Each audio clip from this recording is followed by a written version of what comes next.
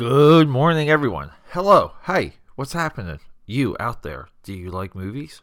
Do you like science fiction? Do you ever fantasize about the merging of robotics and human flesh? Well, that's what we're talking about today. We're talking Cyborg. It's a 1989 movie starring Jean-Claude Van Damme. You heard the name before. But I'm Peter A. DeLuca, a.k.a. Pat, your party boy, your pop culture pope. I am your host. We're being quarantined here in Philly, but that doesn't mean I can't talk to you about the forgotten genre of cyborg science fiction. Let's get to it. Now, what exactly, welcome back, but what exactly do I mean when I say forgotten genre? I gotta touch on this, because I've been doing this run here, between doing this Cyborg run, which started with Battle Angel Alita, and that thread started with a couple movies I just wanted to sit down and discuss with all of you, because I went on one giant Terminator run, then one giant Star Wars run, and now I'm doing this. And Battle Angel Alita was such an enlightening movie for me that it just sparked my mind. And while watching it, I said, look, I gotta do this, and I gotta do Ghost in the Shell back to back. And then when I did Ghost in the Shell, I went right into the 90s. And it's like, all right, we have to talk anime, because anime did cyborgs like nothing else. Like manga and animation, it goes on and on. But just when you go through the list, Cyborg 99 or Cyborg 009, 8 Man After, and those are just easy, like top level ones, but they're great. And I just realized, I'm like, this is something when it comes to science fiction. This is an idea that people, you kind of want to say, well, everything's nanites now. These little microscopic computers that flow through the bloodstream. Now, we just had Bloodshot come out. Bloodshot, technically, you can argue, is a cyborg movie, but it's not so much this. And this is why when you're trying to make a name for yourself and you're creating characters for comic books, this is why when Rob Liefeld co-created Cable, who's now a part of the X-Men lexicon, the X-Men culture, Cable is a permanent addition to everything X-Men. Cable was just the coolest guy ever because he was part cyborg. And then we get to this movie. Now, this movie, the guy who directed this movie, Albert Poon, this guy knows what he's doing.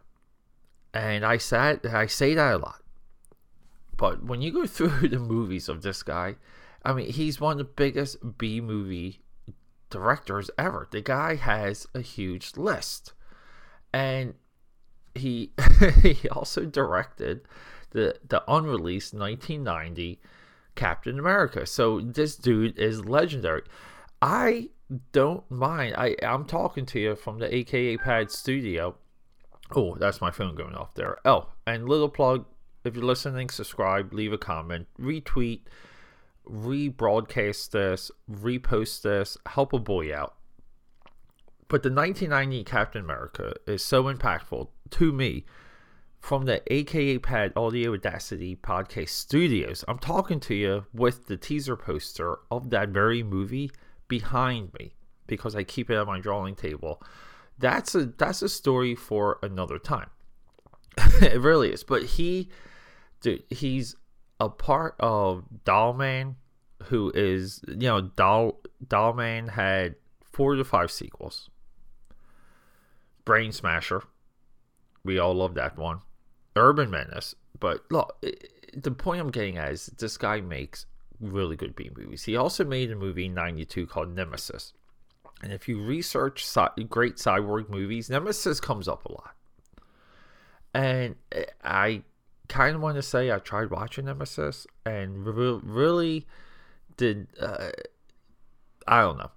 I think Nemesis is a little bit overrated, but going through his, just right now, glancing at this guy's massive list, he has Mean Guns, 1997, with Christopher Lambert. Mean Guns is highly underrated. It's highly forgotten. Go check out Mean Guns. But Nemesis also, too, spawned about 4 to 5 sequels, which looked like he directed nearly all of them. But this dude, the point I'm getting at, he knows the movies he's making. And Cyborg here, I'm stuttering a little bit here because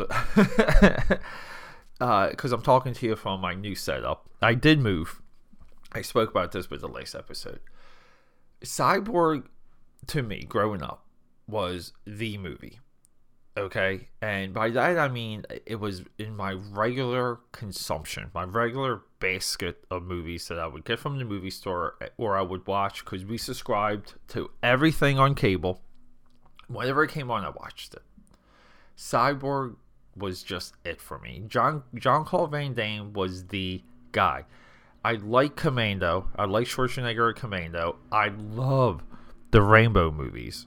Okay? I literally watch Rainbow 2 and Rainbow 3 all the time. 2 more than anything. Okay? But this movie had a post-apocalyptic edge to it. So when I later discovered Fist of the North Star, another manga, another anime, like it just complemented itself. It blew me away. And eventually when I developed my own comic book called Eyes of Asia, these were like 2 of the bigger influences. It was Cyborg. It was Fist of the North Star. A couple weeks ago, I watched this movie again. Re-experiencing it all over. It's been a while. And when I say that, I mean that my brain practically did a brain dump before watching this. And, I was experiencing the movie again for the first time. And holy crap. I really forgot how advanced of a movie this is. Now, when it comes in terms of art director, Albert Pyn, Pynn, pronounce that however you like. I think this is one of his outliers. I think he's made good movies based on time frame, requirements, talent, all these other things. Let me turn off my phone. What are we doing here? Okay, we're done here. We're done with those phone notifications. Yeah, and when I say this is an outlier, this falls into what he's previously made easily, but it also sticks out because this movie does have nuance. And this movie moves. It's a chase movie. And this movie has this idea. It's this road warrior, this Mel Gibson, Mad Max, desolate wasteland. And we have our only hope is in the cyborg to help cure this virus. Jean-Claude Van Damme plays what's called a slinger. Jean-Claude Van Damme is Slinger. That is the other title for this movie. And he essentially comes across the cyborg and saves her from this gang that essentially just wants suffering. The gang in this movie is one of the best movie gangs of all time. I would say it would be this gang and the Rogues and the Warriors as your 2 best movie gangs ever, especially like hyper 80s-ish gangs. I know Warriors falls within the 70s. And Van Damme plays a quiet strength in this movie. And it carries the plot. The plot's not deep, but the movie is physical. When I say this is a chase movie, when I say it moves, by that I mean we're not in the same setting for long. And when we are, we're dealing with a flashback. And the flashback is that this gang, because they're evil, right? They're evil, basically tortured and killed Van Damme's family during this apocalypse. And the coolest thing about this gang is that our gang leader, let's see, is it this guy? Is it Vincent Klin? I can't pronounce any name. Okay, this dude is he's a part of. Wait, is this the same guy? I don't. Wait, hold up here. This may not be it. Yes. Vincent Clint. He's from Point Break. He's war dog or warlord that the original setup for Point Break, meaning that these are the guys you think are the criminals and they're not. Vincent Clint fights Keanu Reeves and Patrick Swayze on the beach in Point Break. This is our gang leader. This guy has a presence. Not even the presence, he has a voice and he has a look, and there's an amazing physicality. The movie opens with his character's narration. Fender is this dude's name. I love the guy's name, Fender. And within the narration, it's like, it doesn't really set up the world. It's all plot. See, I just watched Blade Runner 2049 again. Like I would say 30 to 45 minutes into that movie. The opening narration for that movie, what you read, it goes back to the original Blade Runner. You read that narration. It confuses the hell out of you. It really doesn't set it up too well. I get it. They're trying to echo back to the original. That's one of the worst parts of the new Blade Runners, is the opening narration. But that there is just world building. This here is a narration based on plot. And he wants the world done. He wants the world destroyed. He wants suffering. He wants this disease to survive. He doesn't want it to go away. So when I say nuance, we're nuanced right out of the gate. So original. And it's cool, and it pulls you in immediately.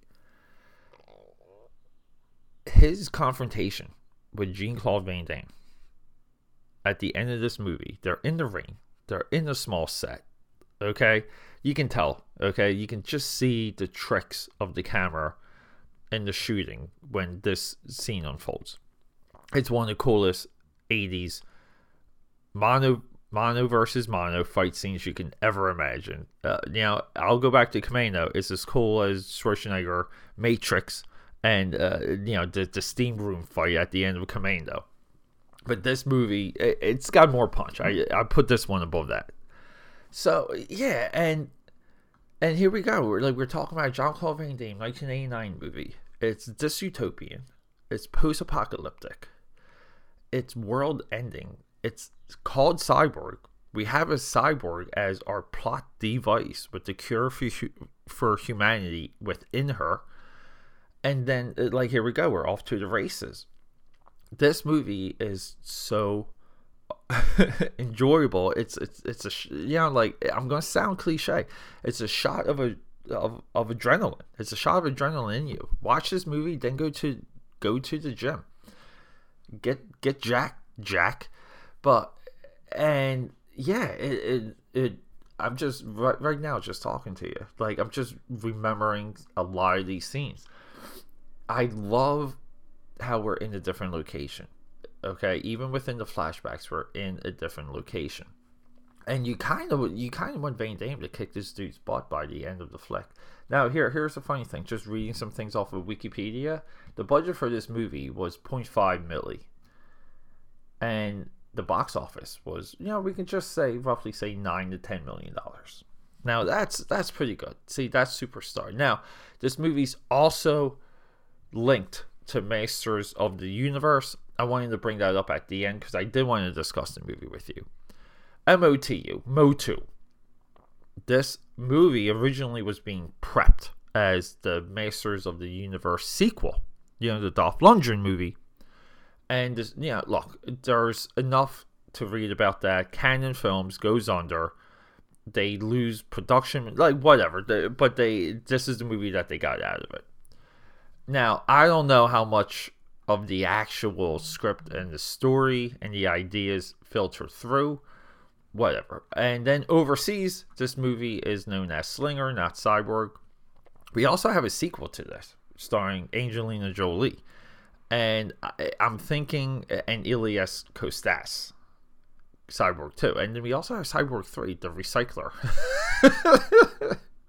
What is with that title? But look, this movie, the people who don't praise this movie don't listen to them. They just don't get it.